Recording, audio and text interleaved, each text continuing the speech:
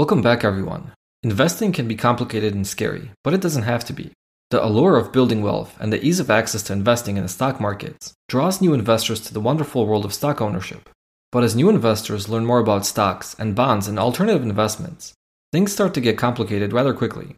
This information overload can make investing scary, because with too many options, you don't want to make the wrong decision and miss out on the next best get-rich-quick investment. That's right, newer investors are oftentimes more worried they will miss the best investment, that they overlook the power of average market returns. Time is your best friend when it comes to building wealth in the stock market. So I say keep it simple and start with the average investing strategy and build on it over time if you so desire.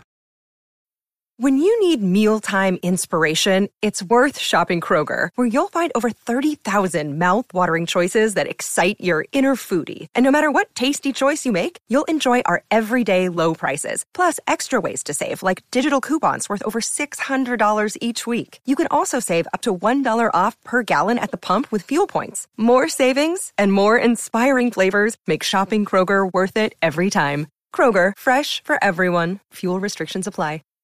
When it comes to dividend investing, I think SCHD is anything but average.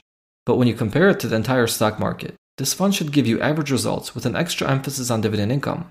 SCHD is the popular US dividend equity exchange-traded fund from Charles Schwab. It has a market low expense ratio of just 0.06%, a very appealing dividend yield above 3%, and a good overall track record. I believe every dividend investor, new and old alike, can benefit from exposure to SCHD in their portfolio. I personally own shares of this fund, and I often recommend this investment vehicle to investors who are interested in a solid dividend growth fund. Today, I want to show you what keeping it simple with SCHD can offer you, if you have some spare change to invest and a little bit of patience. There are many things investors cannot control about the stock market, like which way shares will move the next day, a week from now, or even 12 months down the road. What we can control is where we invest our money, how much we invest, and how long we let our investments work for us.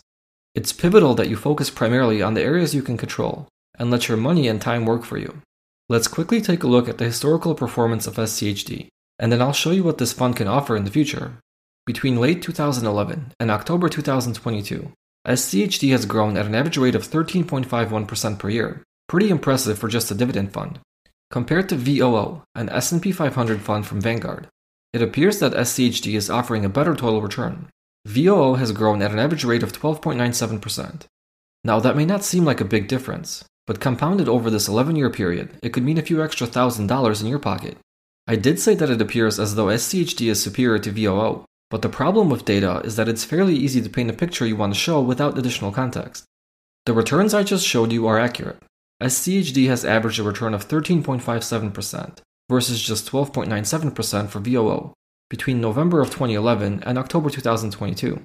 This period is also the full existence of SCHD, so I didn't trim the time frame to make SCHD appear better. However, if we look at the individual annual returns, we can see that SCHD has only bested VOO for 3 out of the full 10 calendar years in this period. If we trim the time frame to the period 2012 through 2021, now VOO looks better, with a compounded annual growth rate of 16.52%, compared to just 15.34% for SCHD. Both of these returns look better, because they exclude the market pullback in 2022, which SCHD has handled much better than VOO. The smaller drawdown in 2022 for SCHD is a big benefit to long-term shareholders, but I don't think we can expect every future market crash to follow a similar pattern. For example, in 2018, both funds finished with negative returns, and SCHD fell about 1% more than VOO during that year. The past 11 years, with the exception of the current year, have generally been a great time to be an investor.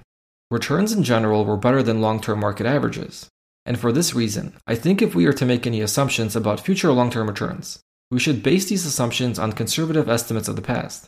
SCHD has on average grown at 13.51% per year. I think we can fairly confidently assume that in the long run, the fund can continue to grow at 75% of its historical growth rate.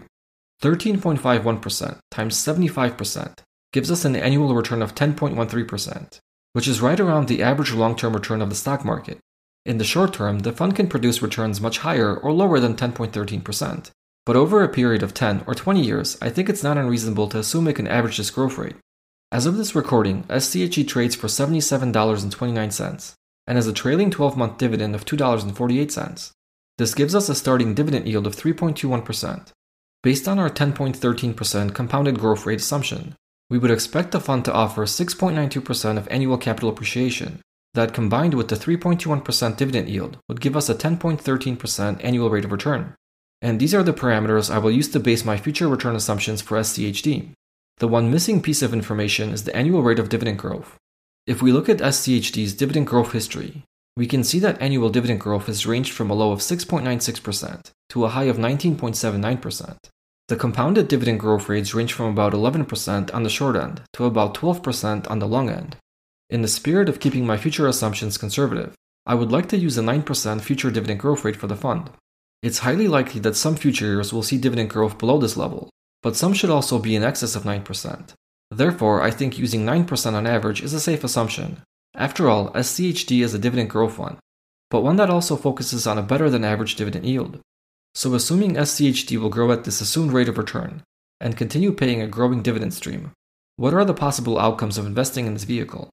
It all depends on two factors: how much time you have and how much money you can afford to invest. You either need to have a lot of time or a lot of money to be able to generate meaningful results. Let me show you what I mean. If you want to have $1 million portfolio that will spit out roughly $50,000 in annual dividend income, and you want this to happen in 20 years, you will need to invest approximately $270 into SCHD every week for the next 20 years. $270 a week is not an unrealistic number to save and invest on a weekly basis. But if you are living paycheck to paycheck, this may seem like a pipe dream. If you can afford to wait 30 years instead of 20, now you would only need to invest about $80 per week. That's a whopping 70% less per week. Pretty crazy, right? If you can wait 40 years instead of 30, now you would only need to invest $23 each week. Another whopping 70% reduction in the weekly contribution amount. And if you can wait 50 years instead of 40, the weekly contribution comes all the way down to just $5.79. Essentially one expensive cup of coffee each week. As you can see, more time really makes a huge difference on the final outcome of long-term investing. Unfortunately, we don't have too much control over how much time we have, and 50 years is an unrealistic number for most of us. But like I said earlier, don't focus on things you cannot control. Instead, focus your time on things you can control. The number one thing you can control is how much you save and invest. You should try to save and invest as much as you comfortably can. What I mean by this is that you should only invest money you will not need for an extended period of time.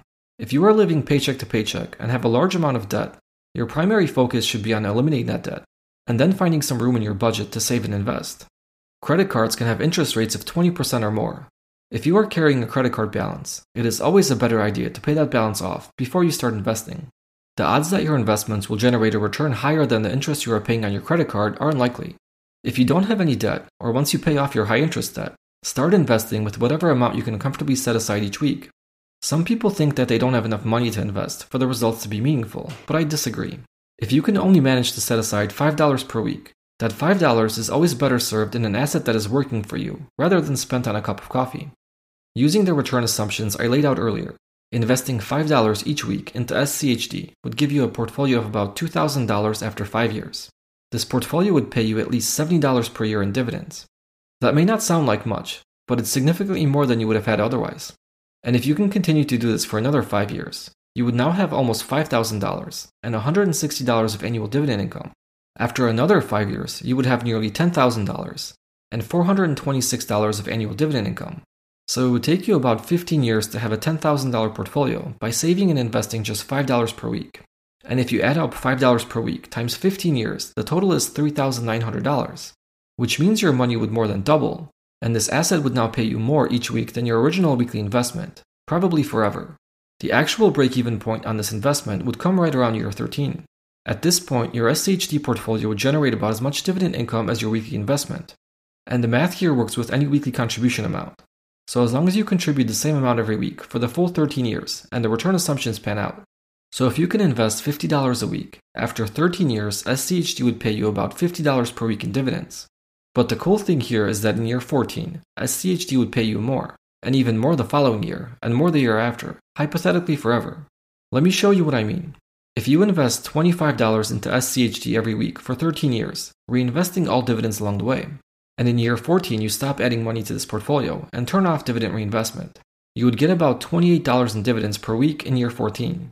Something to keep in mind here is that SCHD only pays a dividend 4 times per year, once every quarter. So you wouldn't be paid back every week. Instead, you'd receive larger dividend payments once every 3 months. In year 15, this portfolio would pay you a little more than $30 per week. In year 21, the weekly dividend income jumps to $50 per week, or twice your original weekly contribution. In year 29, the weekly dividend income increases to $100 per week, 4 times your original investment. In year 37, the weekly dividend jumps to $200 per week, and $300 in year 42, $400 in year 45, $500 in year 48, and $600 in year 50. So if you don't have 50 or 40 or even 30 years to wait for passive income, maybe you do have 13 years. And perhaps it won't be long enough to replace your current income, but it will be additional income you can tap into in retirement. I know that dividend investors that have less time, or ones that want to retire faster, are often drawn to higher yielding stocks and funds. And rightfully so, because a higher dividend yield can get you to your end goal faster. But the one thing you should also consider is not only how much dividend income you would like to have or need to have, but how quickly will that income grow beyond your retirement date. Let me show you a comparison between SCHD and a high yield dividend ETF. For the high yield example, I will use a fund that pays an 8% dividend yield, offers 1% in capital appreciation per year, and will have a 2% annual dividend growth rate. I feel these would be pretty good metrics for a high yield ETF. I'm going to stick to my short 13-year investing timeline, and assume you can go all out and invest $500 per week. Let's look at the high yield example first. After 13 years, you'd have a portfolio value of about $682,000, or a little more than twice the capital you yourself invested.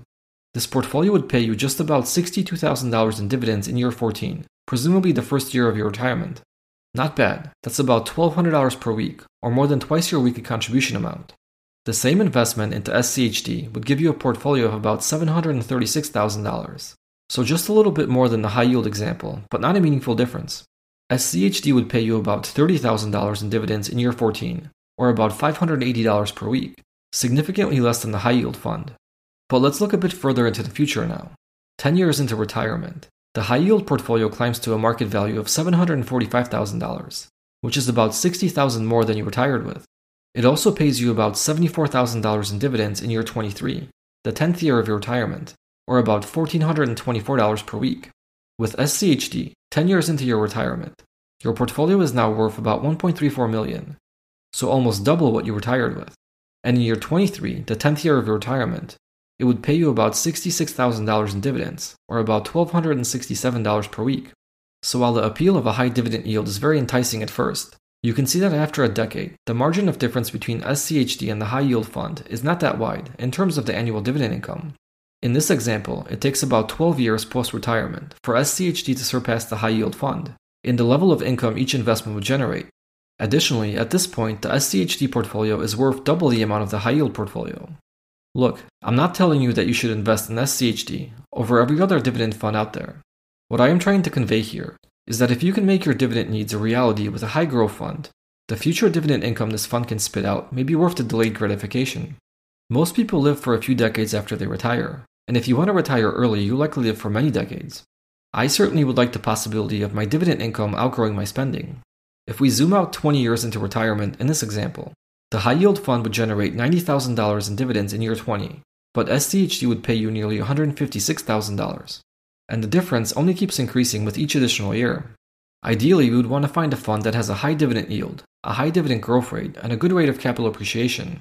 The reality is that these funds don't exist, and if they do, it's very difficult to sustain all three of these parameters for a long period of time.